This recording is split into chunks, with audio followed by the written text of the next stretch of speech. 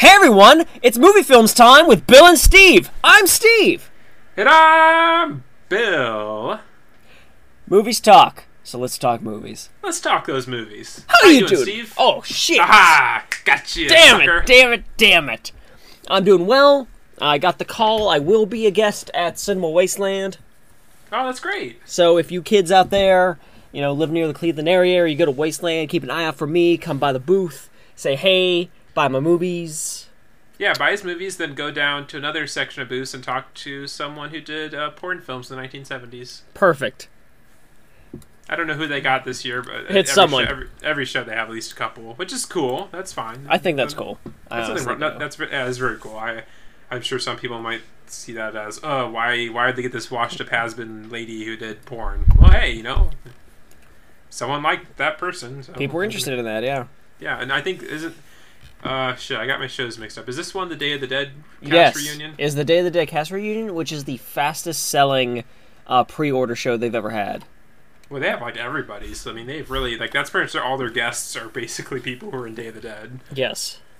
Which, that's pretty cool. That's one thing I was looking forward to, but then obviously, Shimmer Women's Wrestling was that same weekend. Seems like everything is that weekend. God damn it, Shimmer. April is a very busy month for things going on, apparently. Apparently. Well then. WrestleMania is coming up this Sunday. That will be questionable how good that's going to be. But we'll see. The road to WrestleMania has not been a hot one. It's been a very cold one. Very icy road. Bray Wyatt is a wrestler who's going to be facing The Undertaker, and he's been cutting promos against himself for the past month and a half because The Undertaker has not shown up at Raw or anything. Okay. Undertaker hasn't shown up since last WrestleMania. Oh. So that's the best way to promote your WrestleMania and your Undertaker match is by having him not do anything. Perfect. And hopefully he doesn't show up because I have no interest in seeing that match. Didn't he super retire? No, he didn't retire. No, he's not officially retired or anything. He just last year fought Brock Lesnar, suffered a concussion. How real that is, I don't. That's can be debated because it's wrestling. And lost, broke the streak because at that point he was undefeated. He became 21-1. Mm-hmm. Brock Lesnar is the one, and 21-1 who beat the one. I don't know. Paul Heyman has some promo on that, but yeah. So that's that. So I don't know. There's not a lot going into WrestleMania. I'm excited for, but you know what? It's WrestleMania. I feel that The Undertaker should have just stopped wrestling when he was 20-0. That's what a lot of people say. The fact that they kept it going after that is insane and stupid, and that was just them being like, oh, that way we can still have two main events at WrestleMania. One is the streak, and the other is whatever the title match is. Yeah, that's true. That's what everyone kind of said. I know it's kind of going off topic a little bit for us, but when CM Punk did Colt Cabana's podcast, everyone would kind of tell him because he was 2 years ago he was fought the Undertaker, and everyone said, "Oh man, your match is like the main event match." He's like, "Yeah, but it wasn't the main event." Yeah. And so it's like that because that was a lot of his gripes. So he never got to main event WrestleMania, even though he busted his ass all the time. But yeah, so it's WrestleMania, big thing. It's 6 hours long.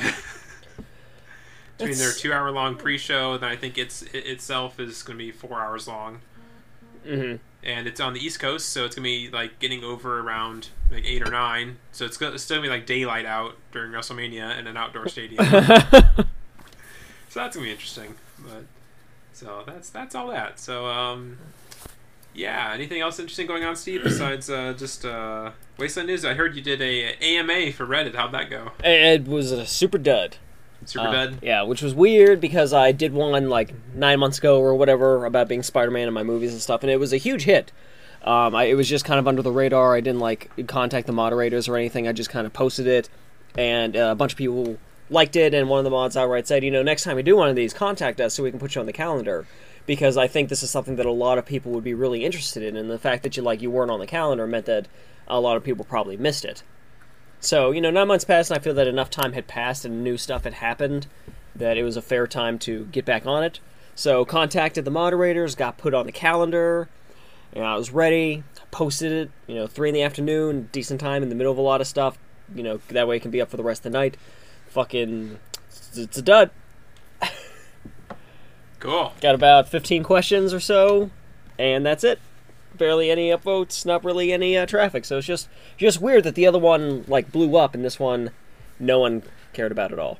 You sold out, man. I sold out. You're on that calendar. That means you're a sellout. I'm a fucking on sellout. Reddit of all places. The worst place to sell out. Worst place to sell out on the biggest circle jerk of the internet. So yeah, I mean, whatever. I've Whatever. had good ones, and Reddit has a couple of my things have made it to like the front page of Reddit and got good promotion for that. So I'm not going to knock it. It was just a weird experience simply because of how well the other one did by comparison. You should have got on there and said, "Hey guys, I was on E once." Yeah, you're right. I should have done that. Oh, that's a good inside joke. No one will get. So let's just move along here with our glorious Wednesday Hump Day. Haha, that's funny, right? No. No, it's not, Geico. I love it. So, something I kind of mentioned before, and I guess is official now, 50 Shades of Grey will be getting an unrated Blu-ray in May that will be 3 minutes longer than the theatrical version. What is possibly in those 3 minutes that would have made the movie like NC-17? I don't know. Maybe an erect penis. Here's hoping. Although I don't remember. I don't know if erect penis gets you an X or gets you an automatic NC-17. So I'd have to say erect penis. Okay, erect then penis. it'd be the question, is it a stump penis? I don't know. But I don't know. That's pushing. That's going to be 129 minutes. That's getting long for even my curiousness to pick it up at the resale shop. That's a really long movie. Well, I apologize to the lead actress. Apparently, she's really good in it. Like her acting, she treats the film almost as if it's a comedy. I heard. Oh, that's great. To where it's like she's super likable, but the lead guy who plays Gray in the film apparently is a stiff as fuck board, no pun intended, who is terrible. And apparently, even behind the scenes, the lead actress and him. Okay, it's right here, movie. Dakota Johnson and Jamie Dornan. Okay. Dornman. I think I got those right. Those are both very, very ambiguous names, so I hope I'm getting the names right for the two. Apparently they didn't like each other, so I don't know how well that translated. I don't know. Didn't read the book, obviously, so I don't know. I did. It was terrible. Yeah, I mean, I think everybody at this point has read excerpts. Like, someone posted, like, you won't believe how... Here's, like, the top 10 worst parts of 50 Shades of Grey. So, I don't know. Curiosity has me. If I see it like for $3 or $4 at the resale shop, I'll check it out. That's fair. I think it's just curiosity. So there's that unrated version. Get some more sexy time. I assume maybe that will have the fisting scene. Here's hoping. Other means of tried to have a good segue here. Fuck that up. Perfect. Vin Diesel predicts Best Picture win for Fury 7. For what award ceremony, Bill? For the Academy Awards. Okay, I think he's right. Here's his quote. Universal is going to have the biggest movie in history with this movie, Diesel told Variety. It will probably win Best Picture at the Oscars, unless the Oscars don't want to be relevant ever. There's nothing that will ever come close to the power of this thing. Well, there you go. We're going to have the best movie of all time with Fury 7. And... that's April. Oh, Jesus Christ. What? I didn't realize that comes out April 3rd. Oh, wow. I didn't realize it's so soon. I feel bad because the last one I saw was Fast and Furious. I hadn't seen Fast 5 or Fast and Furious 6. I haven't seen anything after the first one. Oh, I feel that I should see all of them because I hear that 6 was really good, and it was leading into a really even better 7. Yeah, I heard, because I saw 4, wasn't too happy with it. I had seen everything I had seen 1, 2, 3, and 4 all in theaters when they came out, and I wasn't too happy with 4 too much, so I didn't really see 5, and I feel bad, because everyone said 5 was balls to the wall crazy, and 6 was even crazier, and I just feel like I'd been slow getting to it, but I was hoping it'd be farther out, because I want to pick up the Blu-rays, because Rachel had never seen any of the films. Well, maybe I'll just skip ahead and watch 5 and 6. I'm sure you can be fine. I'm sure you're fine. From my understanding, 6 does lead into 7, so I think to see 7 fully, I think the only thing you need to see is 6. Although apparently, since now you've seen trailers for 7, it'll spoil some of 6. Well, I know that Paul Walker lives. Well, this is awkward now. At South by Southwest, they had a screening of Fury 7. Apparently, they told everyone that been at the screenings to keep it hush-hush on like how they handle the Paul Walker thing. And I haven't read anything yet, so And I'm sure someone's posted somewhere, but I'm looking forward to seeing how they handle it. Me too. Apparently, it was very like I assume from how how much everyone cared about him. I'm sure it's gonna be good. And super respectful, yeah. Yeah, so that'd be incredibly interesting to see how they handle it. Because I think I'm trying to think the last time an actor died during mid shooting is something. Obviously, there's Brandon Lee is the big example of that for The Crow. Heath Ledger for that the movie that was after The Dark Knight. Yeah, that's me and Rachel were just talking about the other day. I just read it. It's like Dr. Parnassus or something. Yeah, some weird fucking thing. The Wonderporium with no, I don't know, something like that. I'm gonna laugh because I just knew this title the other day. So yeah, that'd be really interesting. I love how Vin Diesel is just so like silly about shit. Like I'm sure someone can read that in earnest and think that he's being serious. But he's clearly I've said, he's just this giant fun fucking nerd who so happens to be a really famous actor. Yeah, ripped as shit, fucking awesome dude who also just plays World of Warcraft. Yeah. I think he still does too. I don't think I've heard him say he doesn't play anymore. Yeah, I'm sure he still does. He's just rocking his rad ass shaman. He just fucking walks into fucking raid battles and be like, "It's Diesel time." I hope that's what he does. If I ever meet Vin Diesel and I get to interview him or anything, I'm gonna ask him that if that's his macro for when he does something in game. Everyone does the whole Leroy Jenkins. Vin Diesel's like, "It's Diesel time," in that deep baritone voice. Immediately wins. And then all the loot drops, and by loot I mean panties. Oh, this is the golden loot. Okay, so continuing the epic news of how Batman v Superman is going to suck.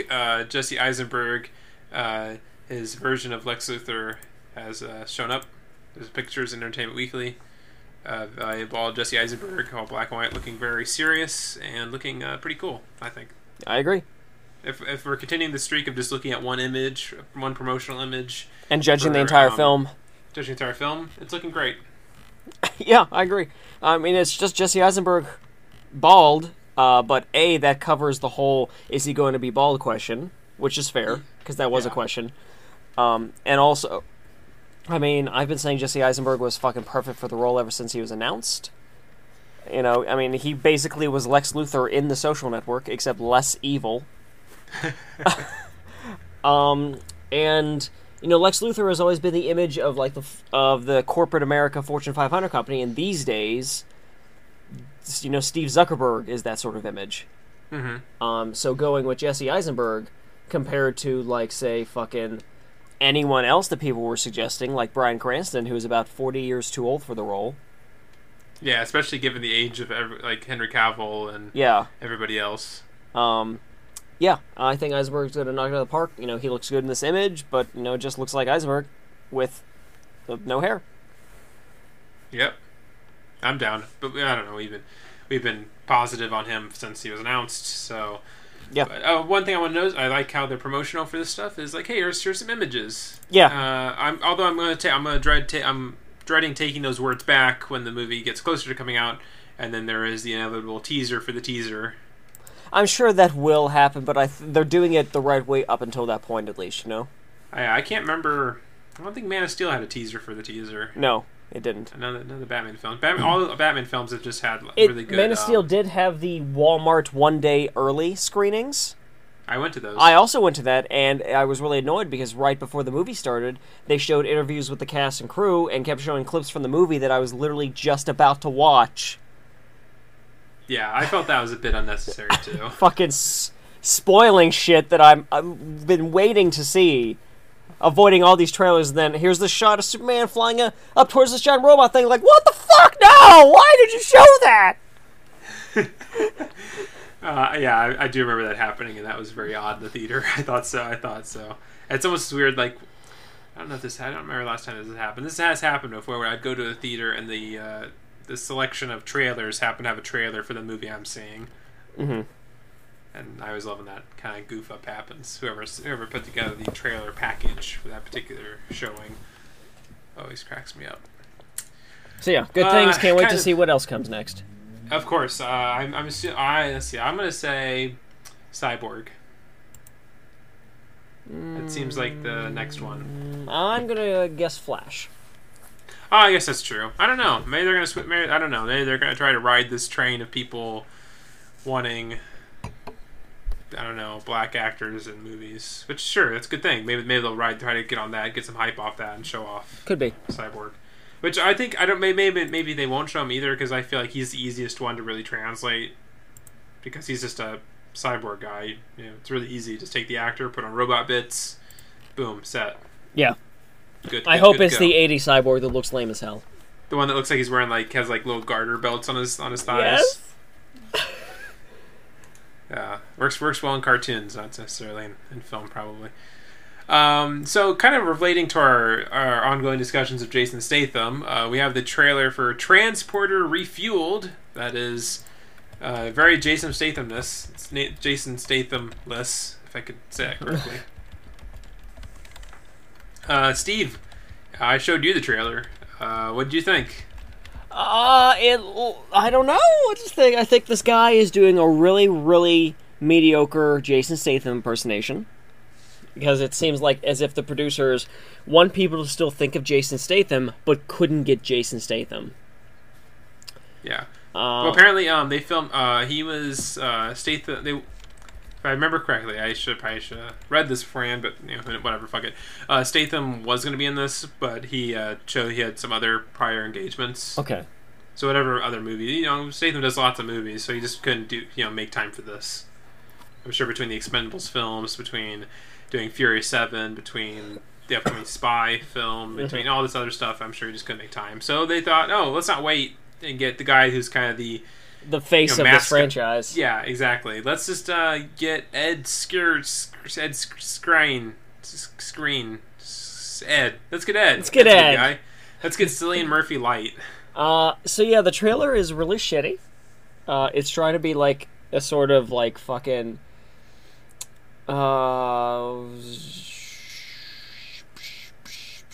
I forgot the name of that movie. The Dream movie that Nolan did. Oh, Inception. Thank you. It's trying to be like an Inception trailer with the consistent cuts to black and the soundtrack. And then there's some okay action. And the trailer is telling me nothing. I don't know if this is a new Transporter, if this is a guy who's playing Frank, except it's a new guy. It tells me nothing about the plot whatsoever. It looks like it's just trying to rehash the original film and brings nothing new to the table. And it just kind of generally looks like a direct-to-DVD movie, which would be fine if it was a direct-to-DVD movie, but it's not. So it can be similar to the Universal Soldier direct-to-VHS movies that didn't have Christopher Lambert. Had somebody else. I'm not thinking Christopher Lambert. Why am I doing that? I meant to say Jean-Claude Van Damme. I don't know why I did that. Sorry. My mistake. Whoops. Yeah, whatever. Christopher Lambert Universal Soldier movie, that'd be great. There are two foreign dudes that speak English questionably. Yes. But then I have to remember there was the Transporter TV series, but that didn't do very well. So I forgot that existed. Yeah, that existed as well. So you could also point to maybe not having Jason Statham in your things is probably not the best. Not a good idea. Way to go about it. And I think you brought up the whole Jeremy Renner playing Jason Bourne in that fourth Bourne film, Bourne Ultimatum. Was that one, or is that a different one? I forget which Bourne. I mean, all the Bourne movie titles blur together for me. That's true. The fourth Bourne film when Jeremy Renner took over the reins, and then the fifth film when Matt Damon came back. Yeah, pretty much. Or other times, like when Vin Diesel wasn't around for Triple X2, and Triple X2 was a fucking bomb.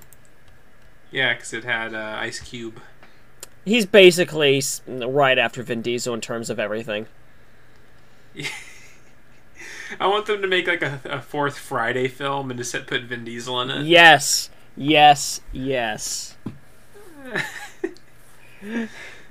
Oh, that sounds great. So yeah, how do you think? Do you think it's going to be a good Transporter movie, Bill? Nope. Nope. Not at all.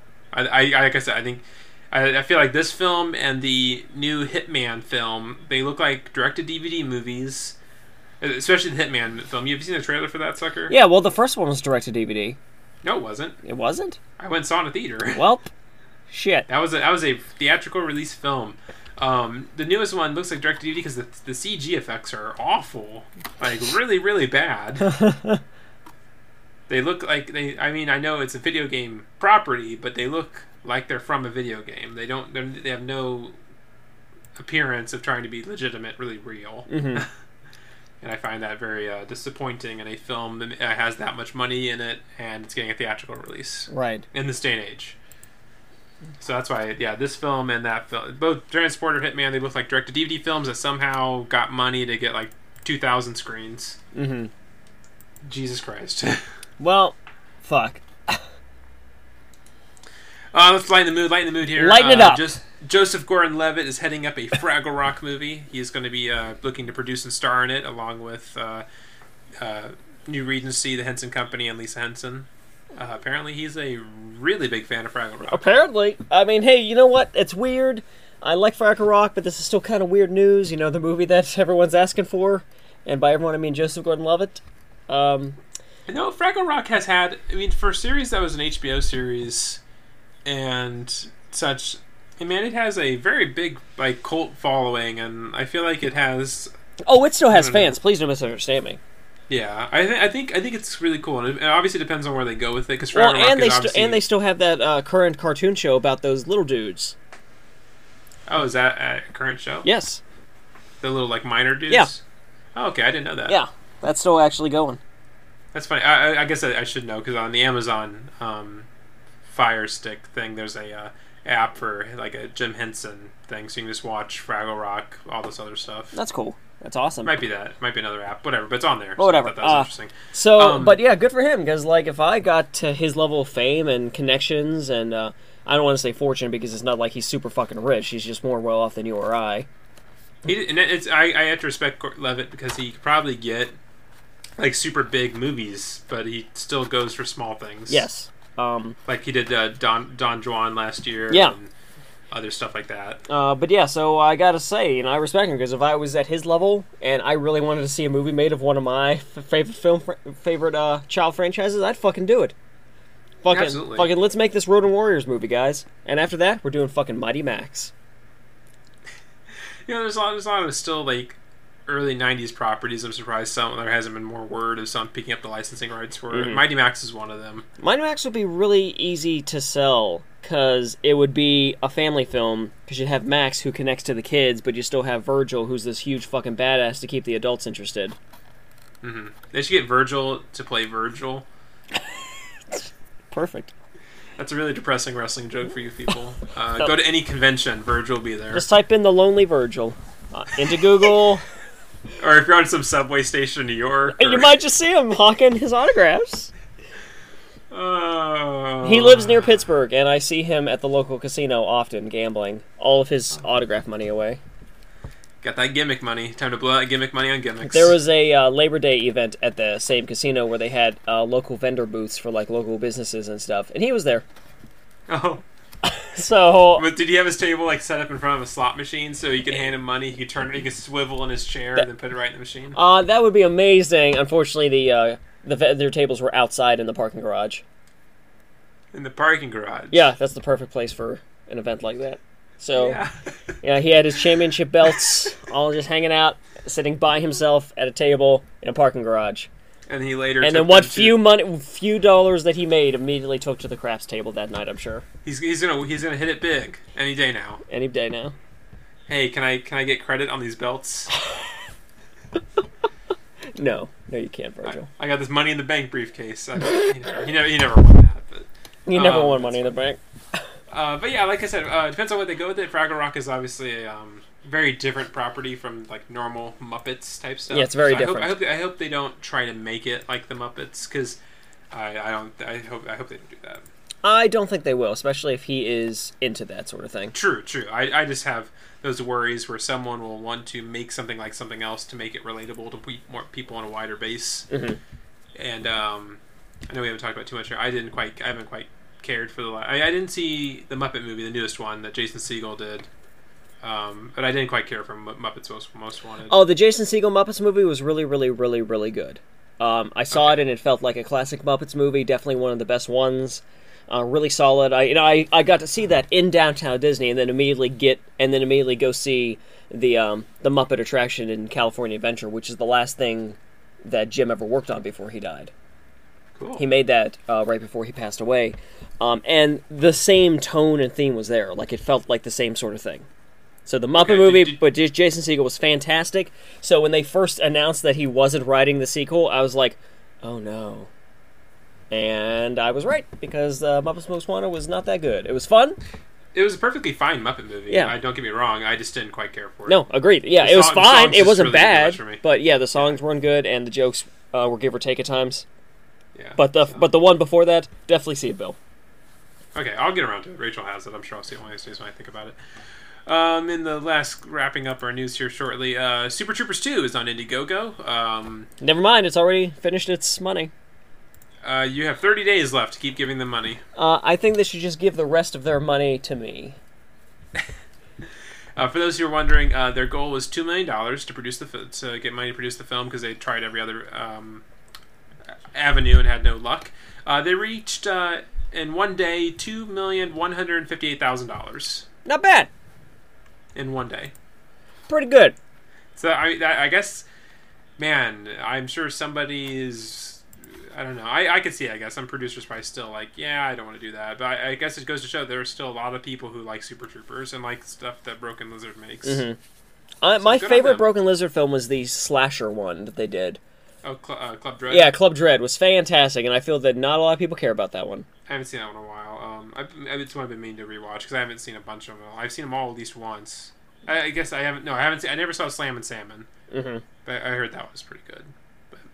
So yeah, I'm gonna try to get on that. So yeah, go check that out if you want to help them out. You can get some cool stuff. Doesn't look too bad for their options. It's not like, I don't know. At least if you just do the $10 one just to help and things like that, at least later you can just buy a regularly priced DVD if you don't want to do the more pricey DVD option on their Indiegogo. Mm-hmm. They're still better than people like Tom Savini who want to charge $50 for a DVD for their shitty fucking zombie movie. Yeah, I don't think that ever got funded, which is great. Yeah, good. Same for I don't know Spike Lee's shit. I will say that's what I said about Broken Lizard just now. They just tried to get the money. I hate people who like Spike Lee and like all these other people who have a shitload of money yet or connections to people with shitloads of money. Exactly. They got to go to crowdfunding and stuff, and then charge outrageous prices just to get a copy of the actual movie. Yeah. At least when Rob Zombie did his crowdfunding campaign, his DVD may have cost $50, but that included his autograph. And I know that his autographs usually go for like $30 anyway. That's cool. I think that's a bit better too. I mean, if you're trying to include something different. Yeah, exactly. And that was also through his own thing, not an Indiegogo, not a Kickstarter. So at least he was trying to take on more personal responsibility that way, and also good too because Indiegogo and Kickstarter take percentages off the cut. Yes, 9%. Kickstarter was like 10%. Well, how much was it? It's 9% through Kickstarter, and Indiegogo is like 12% if you don't reach your funding goal, and like 6% if you do. Okay. I assumed it was around 10 for both, so I guess I'm kind of close. Speaking of zombies, did you see the trailer for Maggie? It just got posted today. That's what I was gonna bring that up. Yeah, I've been really looking forward to seeing that movie because I heard about it a while back. Because obviously it's been made for a while, but just got picked up for distribution recently. Right. I love Arnold Schwarzenegger as an actor, and I think he's a lot of times overlooked just because he's in action films. I think this is the one film he'll probably actually get some critical acclaim for. Yeah, it's similar to I know Michael Keaton's been good in a lot of things, but similar like Michael Keaton and Birdman getting a lot of critical acclaim. So I'm hoping I'm not going to be like one of those guys like, oh yeah, Oscar this, Oscar that, because I haven't seen the movie yet, but I don't know if there's ever an opportunity that Arnold Schwarzenegger might get nominated, at least nominated for some actual awards, not necessarily saying the Oscars. Fuck the Oscars. I think this might be his actual chance. Yeah. Because just from the trailer, he's looking good. He's looking real good. So yeah, if you have people out there haven't seen the trailer for that yet, I do recommend it.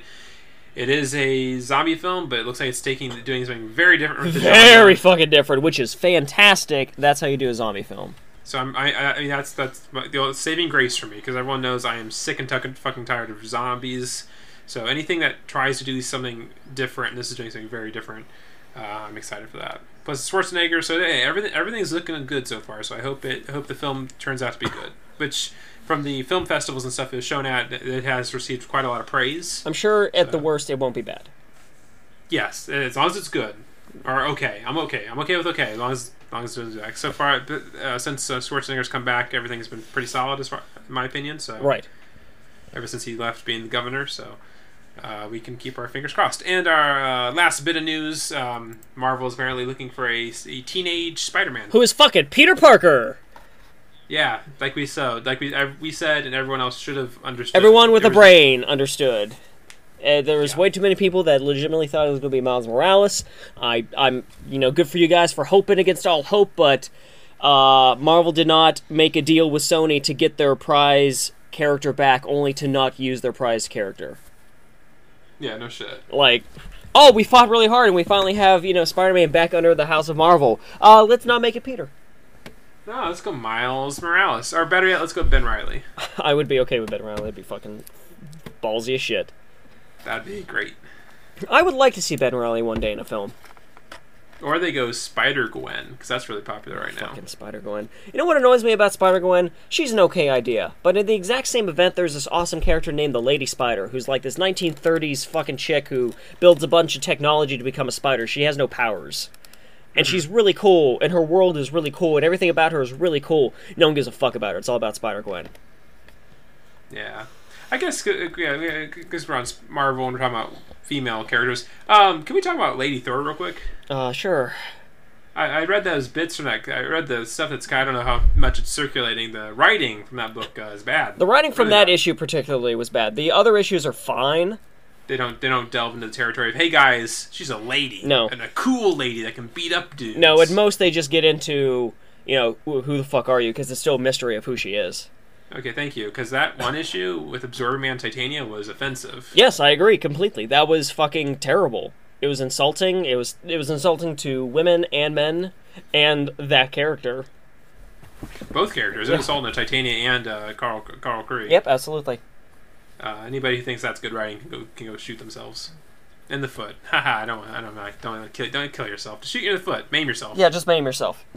Do that for me, will you, real quick? So yeah, a 16-year-old teenage Spider-Man. I have to say that's neat, but also really strange. Yes. Because then you're gonna have this super young Spider-Man against Robert Downey Jr., who is very old. I'm not saying very old, but in comparison. In comparison, yeah. Because Robert Downey's like 45. 46? I thought he was almost 50. Okay, well, mid to late 50s. Regardless. Mid to late 40s, sorry. And same with Chris Evans being in his 30s. Everyone seems very old. It's an ultimate version of the Marvel Universe, where everyone is older and Peter's super in high school. Although Tony was also super young at the time, too, in the Ultimate Universe, so I don't fucking know. Yeah, I don't know either, but I guess it's neat they're going that route. It's neat. They want him to be in high school, and that's cool. I was fine with Amazing Spider-Man 2 taking him to college, because at least we finally got like the one full high school movie, whereas Raimi kicked him out of high school before the hour mark. Yeah. But I guess Marvel really wants him in high school for some reason, because they fucking don't want Peter to ever evolve as a character. That's why they unmarried him. Yeah, because kids can't relate to married people. But you know who can? The people who started reading Spider-Man as a kid and are now adults and married. Nope. Fuck them.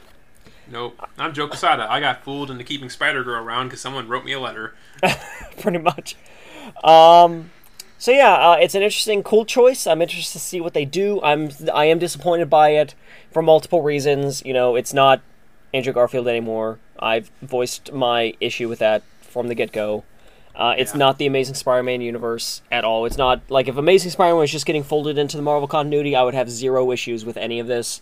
But the fact that they didn't give that an ending and they're immediately rebooting it again just so that he can be part of Marvel does not sit right with me. And the fact that they're looking for a 16-year-old means I can't be Spider-Man. So... I can't wait to see who they cast as Uncle Ben. Oh, fucking Jesus Christ, you're right. I'm gonna go for that role. You people... You think I'm joking. It's going to happen. I'm calling that. And if I'm wrong, great. That's good. That's good that I'm wrong. If you're wrong, it's a good thing. I have no faith that the 2017 Spider-Man movie is not going to be another origin movie. Yep. But I will say, yay for casting teenagers to play teenagers. Yes, absolutely. As much as I love the 80s mentality of getting someone in their 30s to play a teenager, a la Grease. Oh, Grease. Anyways, yeah, so I'm down for that. And so we'll have to, I'm sure in the next coming weeks, they'll announce their casting because they have to start making the fucking movie if they want to get it out in 2017. So, and apparently the third Captain America film is starting recording soon. The Russo brothers got put on the Infinity War movies, which I didn't think Winter Soldier was that well directed. So I don't think so either. I don't know how well that's going to bode for Infinity War.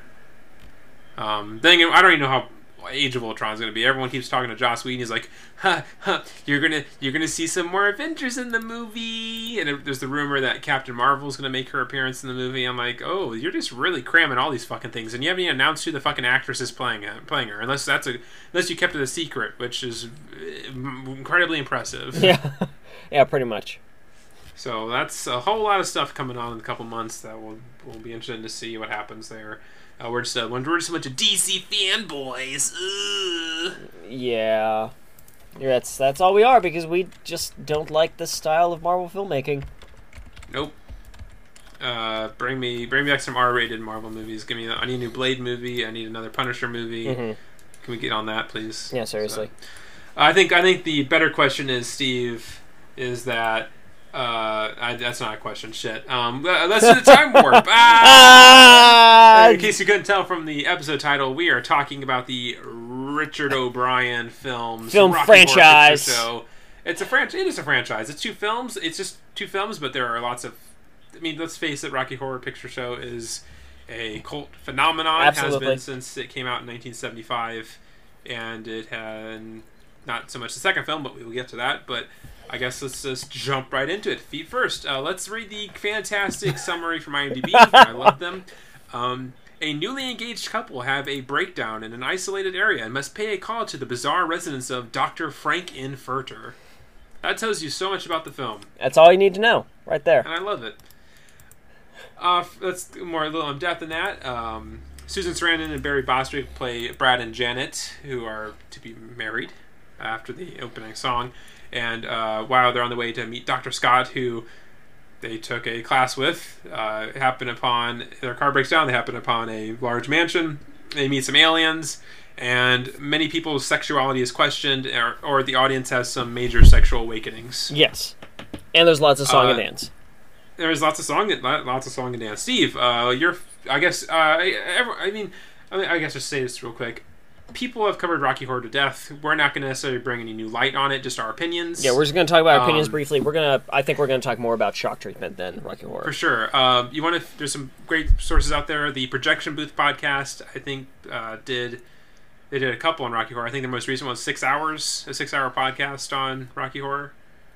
So if you want to find out some info, you can go check that stuff out. But we're just going to talk about the film and our opinions on it, so don't come expecting any major revelations as we unlock Al Capone's glove compartment. Exactly. So Steve, I guess your first exposure to the film, and I guess we can just jump on to what's your general thoughts? I mean, my first exposure, I saw it on TV at some point when I was like a kid. I forget if it was like FX or probably VH1, whatever it was. You know, I was like 13 or 12 even at the time, if not younger. And I watched it. Oh. I watched it. A lot of the sex stuff, I missed it, not in the sense that I was an innocent little boy. I was a little fucking pervert. Just I wasn't smart enough to catch everything. And I didn't notice a lot of stuff until later. But at the time, I thought it was a fun movie. That's really all I knew about it. I didn't know it was a huge phenomenon until later in life. And then, with the internet and stuff, and consistently hearing about people doing shadowcasts, which is just people acting out the movie in front of the movie.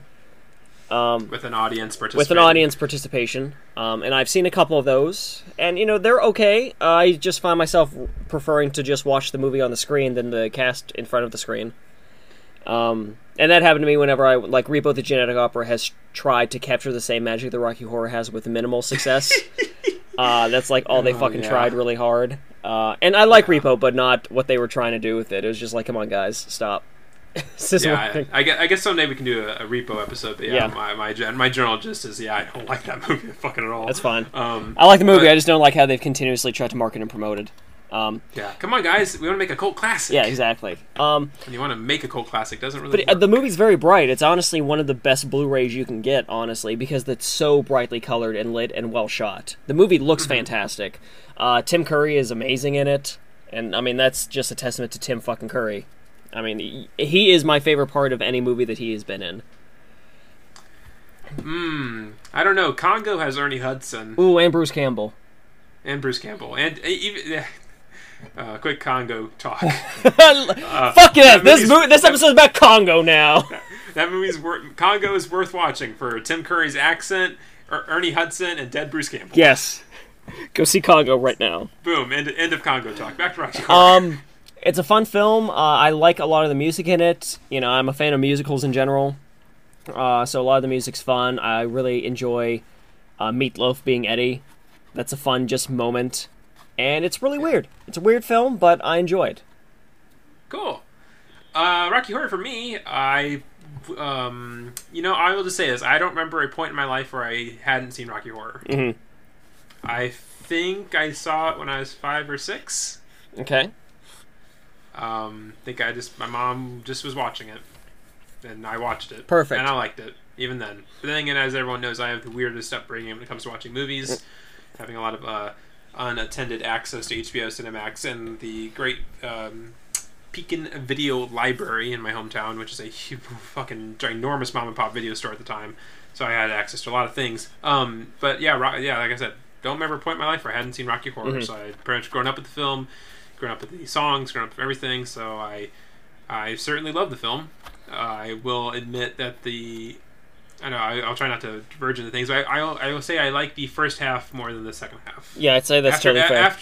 After Eddie dies, I feel like the film loses a lot for me. But before that, everything's great. Susan Sarandon is very attractive in this film. Although I feel like that is Susan Sarandon's least attractive. I feel like she has just grown more attractive as age has gone on. Completely agreed. I think everyone always will agree with that. If you see Susan Sarandon now, she is a very fine-looking lady. Very fine-looking lady, that Susan Sarandon. And then, of course, can't say enough praise for Tim Curry. I think yes. Everyone will say that. But I actually will say a lot of things for Patricia Quinn and Richard O'Brien as Riff Raff and Magenta. I don't know why I'm blanking on that. I think I really enjoy them. They're really funny to me. Yeah, I think Magenta might be my favorite character in the film, but that's because I find that actress extremely attractive for some reason. Patricia, 70, back in her prime, Patricia Quinn was very attractive. I will apologize for Patricia Quinn now. I've not seen a photo of her now. Maybe she's a very attractive lady now. I haven't seen a recent photo of her either. I know her best, for Rocky Horror, and now for Shock Treatment, and also as the naked lady in Meaning of Life. Oh, I haven't seen Meaning of Life in a while. I'll have to go back and rewatch that. Never realized that. No, I will say, I think Richard O'Brien, really, as Riff Raff, is pretty fantastic. Oh, yeah, he's great. All of his mannerisms, all the little things he does. He's a great actor, period. And you can tell. I think our favorite, me and Rachel's favorite bit is when he's torturing Rocky with the candles, and as Rocky's climbing down the elevator shaft, he picks a candle off the candlestick and throws it at him. Yes. I don't know what about that. That's always really funny. Or the part where he pours the champagne in the glass and then drops the bottle for no reason. It's really funny. He's a good actor, good character. A lot of stuff, for sure. And I'm curious how much of that was the actor, how much of that was the directing. Well, I'm willing to say it's the actor. A lot of it, the screenplay and everything, was done between Jim Sharman and Richard O'Brien, so they both worked pretty heavily. I mean, to say the film is directed by Jim Sharman, who also worked on the stage production of it in the UK and everything. So, I mean, Richard O'Brien and both have a lot of hands in the pot on this film, so I'm sure it was just as much him as Jim Sharman. Again, I'm sure you can find out more. I might be wrong, but that's my understanding of it. I guess as we're going to still in the positive territory, what are some of your favorite songs? Like, if you had to pick like your top 3, what would be your 3 favorite songs, you think? Top 3, Eddie song, number 1. Hapatootie is that's a good one. Probably Sweet Transvestite. And again, that's mainly fucking Tim Curry. And Damn It, Janet. So yeah, the very, very, very front half of the movie. Yep, that's the whole front half of the movie. I think I think I'd go Hot Patootie be my favorite. I love it. I think I love Meatloaf. So Yeah, I love that's gonna Meatloaf. be a given. Yeah, probably Hot Patootie. I really like There's a Light. Yeah. I really like that one. That's probably one of the better. That's definitely probably one of the better like musicalities of the. I guess so. The musicality of that song is probably the best of the film. Probably. In a lot of ways. And yeah, Damn It, Janet's really good. So yeah, I think we're still very front heavy. I guess we can move into the middling / negative territory. It's not so much that I don't like the songs of the second half. I just feel like they aren't as strong. They aren't as strong. I really like I'm Going Home at the end. Yeah, I like I'm Going Home, but I wouldn't put it in the top 3. But I feel like the song on its own isn't as good as the entire scene and Tim Curry's acting. Yes. Like, it's really heavy. If that wasn't Tim Curry, it wouldn't be. Yeah, and I feel like that's why, I guess, what it comes down to, I think the second half of the film, all the songs can't stand on their own as songs. Mm-hmm. They are very, very dependent on the film in a lot of ways. Or rather, I feel like the film is bending over backwards trying to get those songs to work for it. Yeah, I could see that. I hope that makes sense there. So I guess we're going to move into negative territory. Like, I guess just the second half of the film just, I don't know. I don't know, it just starts to fluster. I mean, yeah, putter out, and it's just like all of a sudden, I guess, I don't know. I don't know how to really put into words. I just feel like after Eddie dies, it gets weirder in an already really weird movie. Yeah. And it was a really good weird in the first half, but by the second half, it's just going further and further down this rabbit hole. And most people dig that. I mean, we're in the minority. Most people think all of Rocky Horror is fantastic, and that's fine. But I'm with you. I do think that the second half of the film kind of putters out compared to the first half. I mean, I love watching it, and I have fun, and stuff like that, but just a lot of songs like Wild and Untamed Thing, like the whole floor show section, I just get kind of like, Mm-hmm. I mean, Planet Schmammet Janet, I think is the name of the song. I like that whole segment where Brad and Dr. Scott are having to chase Frankenfurter, who's chasing after Janet and all this other stuff. Yeah. Like, that stuff's fine. So there's some funny bits. I just feel like I think the film loses the comedy really quickly. Yeah, I think that's a good statement. Yeah. So it becomes less fun and more just like, I don't know, dreary, dark, which is fine if that's the intent. It just doesn't gel well with me so much. Mm-hmm. And I will say the thing that really upsets me about the soundtrack is the Sword of Damocles is not on the soundtrack. Interesting. And that's another one of my, like I said, the front half of the song, all the songs in the first half of the movie are great, and that's another one of my favorites when Rocky first wakes up and everything. Yeah. And that's not on the soundtrack. So every time I listen to the soundtrack on Spotify, I get upset that I can't hear that song. That sucks because it was on the original soundtrack. Yeah, it isn't on. Yeah. That's weird. So I still can't figure that out. The one on Spotify doesn't have it. It has everything else. Fuck you, Spotify. Yeah, fuck you, asshole. Piece of dog shit. Piece of dog shit. So yeah, I guess I've been saying a lot of stuff. Star rating. Do you have any? Oh, okay. I was gonna say if you had any particular negatives I haven't quite covered yet, or. Oh no, not really. I mean, I feel that we went over everything. Okay, star rating. I guess it's gonna be. I don't know. Like I said, I've grown up with the movie. I have a lot of feelings for it. But if I don't know, 3.5, 4 stars. If I was gonna be really critical about what I think about the movie, not so much what I think about the whole experience and everything growing up with it and everything. Yeah, I mean, I'd give it I'd say 3.5 is fair. Yeah, that's what I really feel. 3 to 3.5 more for me, I'd say. Okay. Yeah, that's completely fair. I think. I think that's out of a possible 3.5 stars. Out of 5. Out of 5. I wanted to read this real quick. This is a little bit from Roger Ebert. Roger Ebert noted that when released, the Rocky Horror Picture Show was ignored by pretty much everyone, including the future fanatics who would eventually count the hundreds of times they'd seen it. He considered it more a long-running social phenomenon than a movie. I think that is perfect. Yep. I feel like, which is interesting as we move on to our discussion of the other film, I feel like even the Rocky Horror fan base has grown tired of the film and are trying to move on, do something different. Because, I'm trying to word this. There's only, I guess, for 40 years you can only do so much with one movie. Yeah, pretty much. There's only so much you can be fanatical about something, which I'm sure there are plenty of people who will be diehard till the day they die. It's fine for them. I agree the film is very groundbreaking in a way on how it represents sexuality and all these other things that you weren't really going to see in films in the 1970s. Absolutely agreed. Yeah. Like a major release film. This film was distributed by Fox. Yes. And all this other such. So I get it, and I get that it's cultural. importance, and its center as probably the biggest cult film. Can you think off the top of your head any other film that's a cult film that's as big as Rocky Horror? I mean, not as big. Like, I mean, even if you like go to like Evil Dead 2 or anything that has had continuous screenings and a huge cult following, I mean, it may rival like say merchandise of Rocky Horror, but it's not getting a fucking screening every single month in cinemas worldwide to this day. Yeah, now every year at Halloween, there's my city, any city that has a theater, like a theater group or theater anything, they have screenings of Rocky Horror, and sometimes like all of October, every Saturday. In Pittsburgh, it's every month. Seriously, there's a Rocky Horror group, and they put it on every single month. That's cool, because I'm sure there's one in Chicago. It's a good one, too. It's better than the one that I saw when I was in L.A. That's cool. It's probably not as good as others, or what have you, and I'm not a big fan of Shadowcast in general, so maybe I'm bad at judging what's a good one. I'm not a big fan of these. I'm thankful that our local theater, actual theater group that does it, they don't do a Shadowcast, they just do a screening, and then do the audience participation stuff. Oh, that's totally fine. I think that's they'll have people, dance and do, people do what they want, but the general thing is they don't have necessarily a group of Shadowcast actors on stage acting out the movie. It's mostly centered around audience participation, right? Which I love, because that's what I'm there for. Mm-hmm. So I'm down for that. So that is Rocky Horror Picture Show. The film, with a $1.4 million budget, to this day has made about 140. They did okay. Not necessarily all on the early end, but on the back end, a lot of money.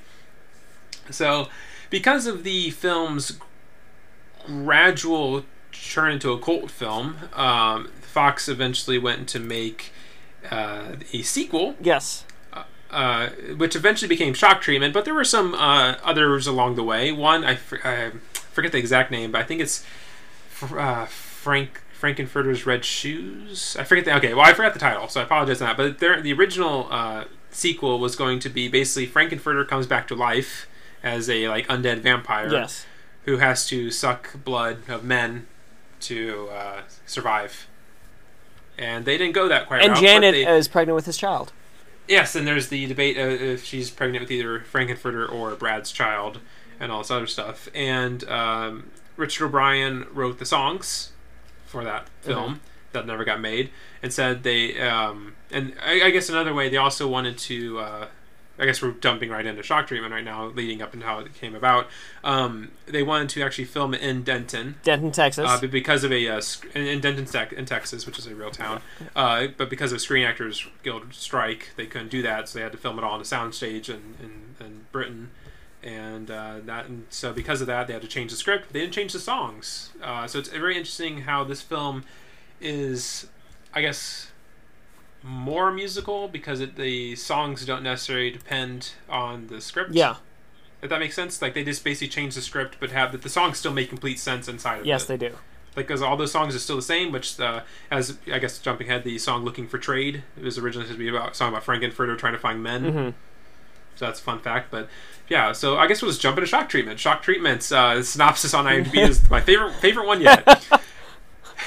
Janet and Brad become contestants on a game show, but wind up as captives instead. Woo! Okay, there you go. Who's Janet? Who's Brad? Yeah, I know. This time around, because of either other obligations or they just couldn't afford Susan Sarandon, they have some replacements in cast. Brad Majors is played by Cliff DeYoung, who was originally going to play Brad in the Rocky Horror Picture Show, but they went for Barry Bostwick because Cliff DeYoung was busy at the time. And then Janet Majors is played by Jessica Harper, who many might know from Fan of the Paradise or Suspiria and other things. I like her quite a bit. She's very, very, very, very pretty in this film.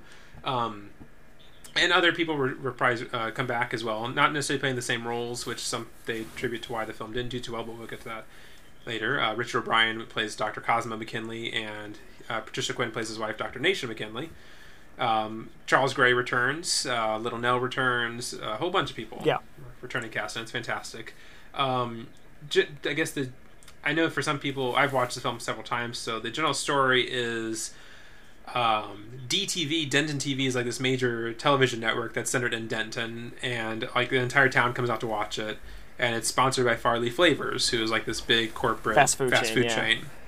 And through the film, Brad and Janet I guess by the IMDb description, become captives in a way, but mostly Farley Flavors wants Janet to be the spokesperson for his new television show, which he hopes to take over the world with, their television ratings and stuff like that.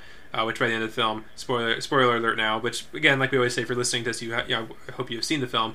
He succeeds in doing even without Janet's help, and he in the end turns out to be Brad's twin, yes, who wants to kill him as well.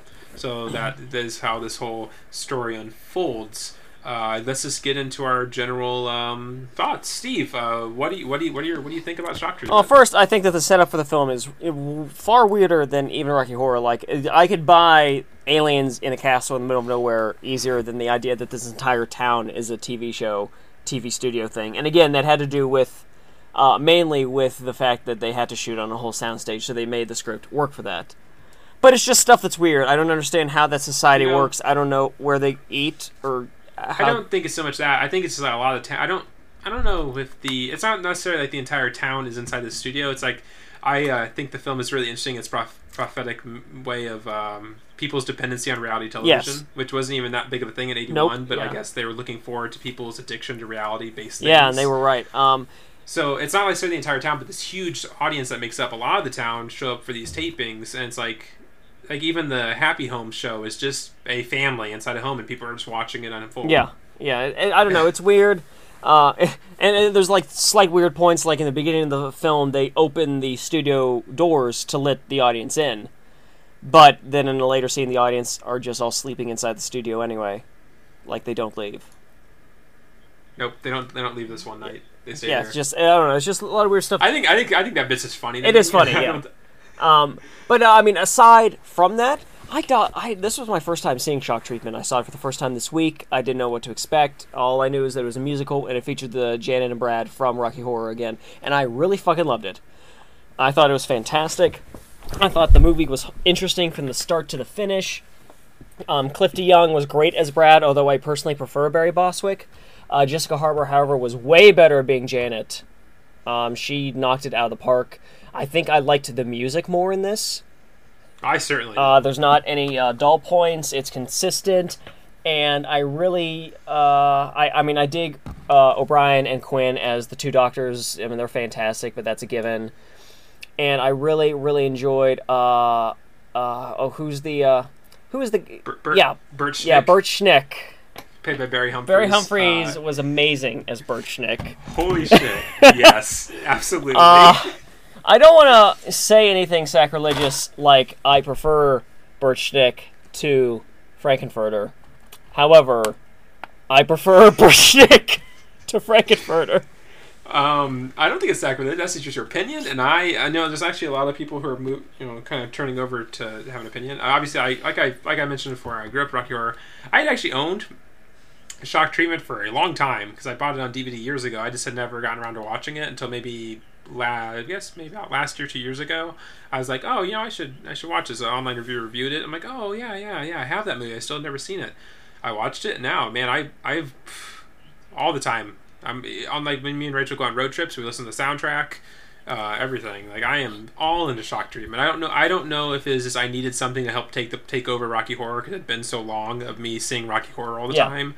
I don't know if it needed something to click in there, like I kind of mentioned the fandom has been going through in recent years. But man, Shock Treatment through and through has everything going for it. It does. It's fun. It's not as amazingly, like, uniquely shot as Rocky. So I think it's uniquely shot, but I just mean like the color choices and stuff in Rocky is so bright and unique. Shock looks more like a regular film, but it's shot in a very unique way. I don't know, because there are a lot of times where there's a lot of color play. Like there is. A lot of red, a lot of blue. Like, it's still very... Yeah, there's time. I guess it just seems less, that's all. Maybe because it could also depend on the restrictions of the location, since they're all in one sound studio. Could have been, yeah. Because everything's still the same. Jim Sharman's still directing it. Still, I mean, still great movie. Just comparing. Yeah, for sure. And Clifty Young as Farley Flavors is fucking fantastic. And I love the editing of, and just imagining them having the camera in front of Clifty Young for hours, telling him to do these random reactions so they can cut it into the film later, and it works perfectly. Yeah. I guess, Bert Schnick is my like shining point of this film. He's so funny. Yes. all the times he has a smile and mug for the camera. As soon as the camera's off, immediately stops. Immediately like shuts down, turns to a frown, everything. Yes. My favorite, I guess if we could go into some of the song stuff, when they do the lullaby song, like the camera's panning left and right, showing everyone in their own little room sleeping. He's just sitting there staring out the window, doing nothing. Both times. Pan over once, coming back, he's still sitting there. In the morning, he's still standing up. I mean, everything is so funny. Yes. I guess off your first impressions, what were some of your favorite songs? Top 3 songs. I'm gonna go with top 3 songs. I'm gonna go with I'll give them Shock Treatment at number 3. Okay. Shock Treatment at number 3. Little Black Dress at number 2. Very good. And Looking for Trade is my favorite. Oh, that's really cool. I actually, side point, for Little Black Dress, I'm always really surprised some clothing company hasn't tried to license that song. Because I feel like the whole tagline for Little Black Dress, I feel like everything about that, it sounds like such a marketable thing, like some clothing company could use but never has. I agree. That's so interesting. My favorites, I love the soundtrack. I think Shock Treatment is probably my top 1. I love Shock Treatment. That song's so good. Bitchin' in the Kitchen is probably number 2. Just for, I know Rachel loses her mind every time. At the whole, they're going through and naming, trying to ask these common household appliances for assistance in their marriage life. And I love when Cliff DeYoung just goes, trash can pop. He's like, it's clear these characters are having such a hard time trying to do something with the random shit that keeps popping up. To think of something for trash can. Yeah.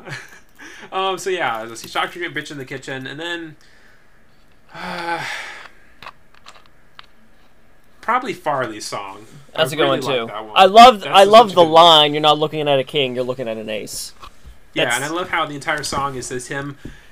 I like the shots on it. It's just off of a television screen, and everyone else is like dancing around him, like doing the choruses off that. But he's always on that television screen. Yes. You never see him like dancing, doing something else like on his own shots and stuff. It's just on that television screen. Yep, just staring, waiting for his cue.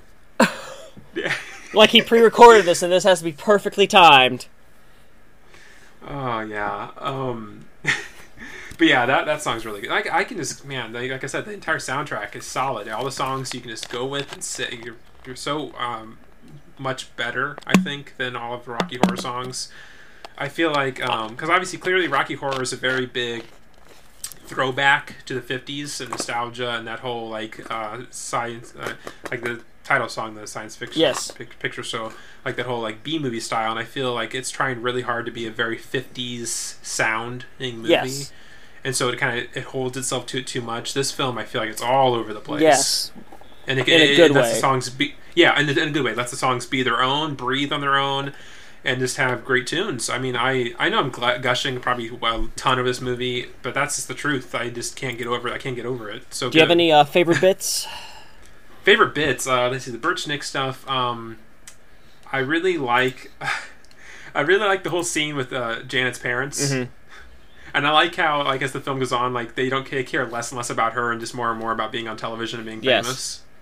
Like at the end when Jan's mother's crying and she's like, she let us down. She let us down. He's like, quiet. The father just doesn't give a shit. He's like, no, we're on this. We got this. Yeah, I enjoy. I mean, I don't want to interrupt you. You keep going. No. I was just gonna say that I feel that the characters feel more 3-dimensional in Shock Treatment than in Rocky. There's just a lot of periods where the characters are just seem more like people that are reacting to things.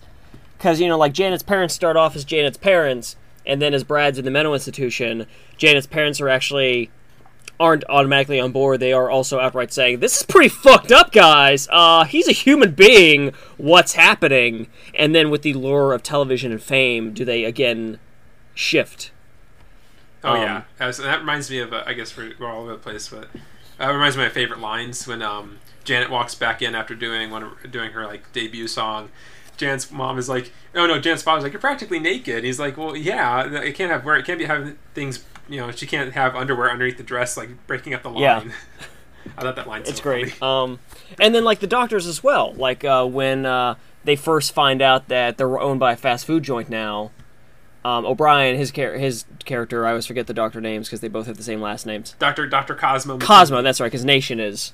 when Cosmo first hears about it, he's Not like he's not on board with this evil plan. His immediate reaction is, "Oh, great, everything's going to be completely fucking ruined now, and he's going to ruin all these shows, and all of our food is going to be fucking fast food bullshit." Great. Yeah. And I like that. I like those moments. But then they're very quickly like, "Oh, so we're going to be our obviously like the lure of television, the lure of fame." Yes. Like quickly, corrupt everybody. That's the theme of the movie, and I think that works extremely well. It does, and like I said, it's very prophetic. Like this whole addiction to reality television and everything, and especially in '81. I mean, there's been films like Network. I guess that's a huge example of that type of stuff. But like with this, it's another great example, and I guess I'm rather underrated example of that for sure. And I guess we can try to say negatives. I guess I feel my guess when it comes to my negatives, I feel like Cliff DeYoung doesn't have a whole lot of time as Brad to do much stuff. He's it's very Farley Flavors heavy in that regard, and we do get some good bits of Brad, and it's all fine. I guess the movie is. I feel like the Rocky Horror is very Brad and Janet. This film is really Janet, and how this person who clearly is very especially if you're off the character from the first film. I guess, and it's debatable how much carries over from the first film in terms of the character developments and stuff. But if you take her of this character who's super innocent, super pure, she wants to do really well and try to fix her marriage and stuff, and then turns into super self-obsessed, corrupted character. So I guess in that regards, the negative makes sense for the story because it's not really a Brad story; it's Janet's story. Right. Agreed. And I guess it's your first time seeing it. Were there any outright things that you thought were you could say that were a negative for you on the film? Again, just kind of the confusion of how this world works, or what exactly is this town? Where is this town? Okay. I mean, that was annoying. Funny enough, my first girlfriend actually lived in Denton, so I spent a lot of time in Denton, USA, for real. So when I saw that it took place in Denton, I was just like, "Oh, hey, everyone's fucked up. That seems right." Not very true. But that was really it. Just that. Everything else was really cool. And, I like the fact that the judge, is the first one to be like, yeah, I think it's weird how we're always forced to sing every day in this town about how much we love this town and TV, and then immediately starts getting written out of the show. Yeah, him and actually, I really like that. There's a callback to Betty Monroe, because that's the character, that's the people who are getting married at the beginning of Rocky Horror. Yes.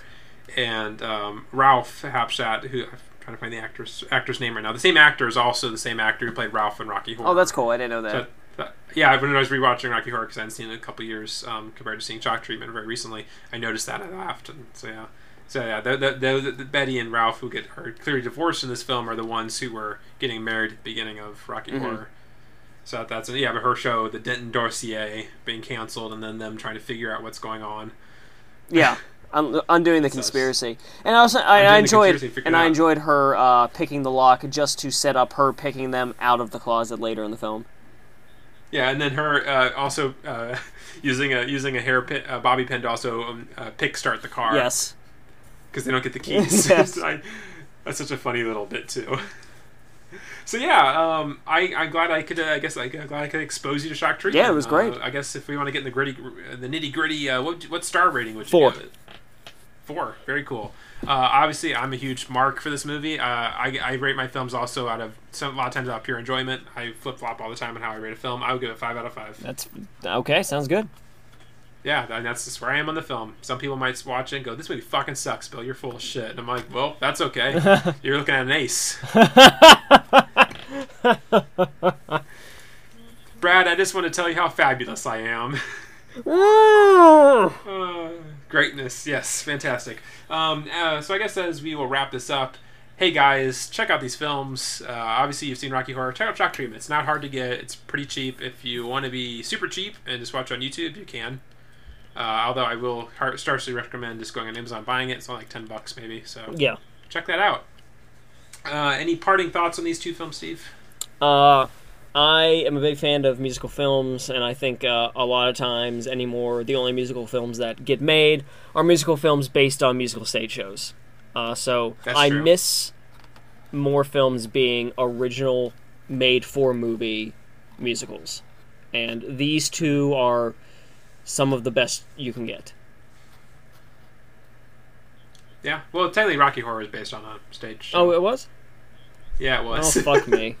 Shock Treatment wasn't, though, so you're okay there. Cool. And I guess I wanted to... I know Rocky Horror was also a stage show, but I just thought it came second. No, that came first. Well, fuck! Many of the people actually who are in Rocky Horror worked on the stage. So well, my opinion's stupid. Ignore me, everyone. but Shock Treatment is true. And there's one thing I forgot I wanted to bring up before we kind of wrapped up and head out. The reason why you might not know about Shock Treatment, like I mentioned before, the whole wanting to hit another cult gold mine, which anytime a studio wants to make a cult film, they are destined to fail. Yep. So because of all the Midnight Things and Rocky Horror picking up really popularity, Fox, when it came to releasing Shock Treatment, thought that here's the best idea, guys. I got the best idea. Let's release our movie at midnight on October 31st. And that's the only way we're going to release our movie. Perfect. That'll work, right? It'll work perfectly. It did not work. That is why the film bombed horrifically. And most people haven't heard of it. And sunk into huge obscurity. Huge obscurity. Because they didn't release it. It was a one-time release. It didn't get a full theatrical release or anything. Mm-hmm. And so purely by perseverance of fans through shitty VHS releases, and then up until maybe 2007, 2008 when it got the DVD release, that's like pretty much how people are slowly but surely picking it up, and that's why it's been gaining more and more ground over recent years. Yeah. So don't be surprised if randomly you'll have someone start bringing up the fact that Shock Treatment exists and try to expose it to you. But remember, we exposed it to you first. We were the first. Like a guide to children's playground. Perfect. You could say that was a shock treatment. It was a shock treatment. Well, guys, as always, you can find us at moviefilmswithbillandsteve.tumblr.com. Also on our Facebook, just look up Movie Films with Bill and Steve. You can email us at moviefilmswithbillandsteve@gmail.com. And of course, we are on iTunes, where you can subscribe and leave a 5-star review. Say, hey, these cool dudes really like pizza. And then leave your 5-star review. Perfect. You could do that. And if you want the more intimate Lovable Bill experience, you can find me on Twitter at Lovable Bill. You can check out my films at facebook.com/silverspotlightfilms, and of course at www.silverspotlightfilms.com. And as always, guys, I've been Bill. I've been Steve. And when you listen to us on your iPod, be sure to place it right near your hip, hip, hip. Faggots or maggots. Thank God I'm a man.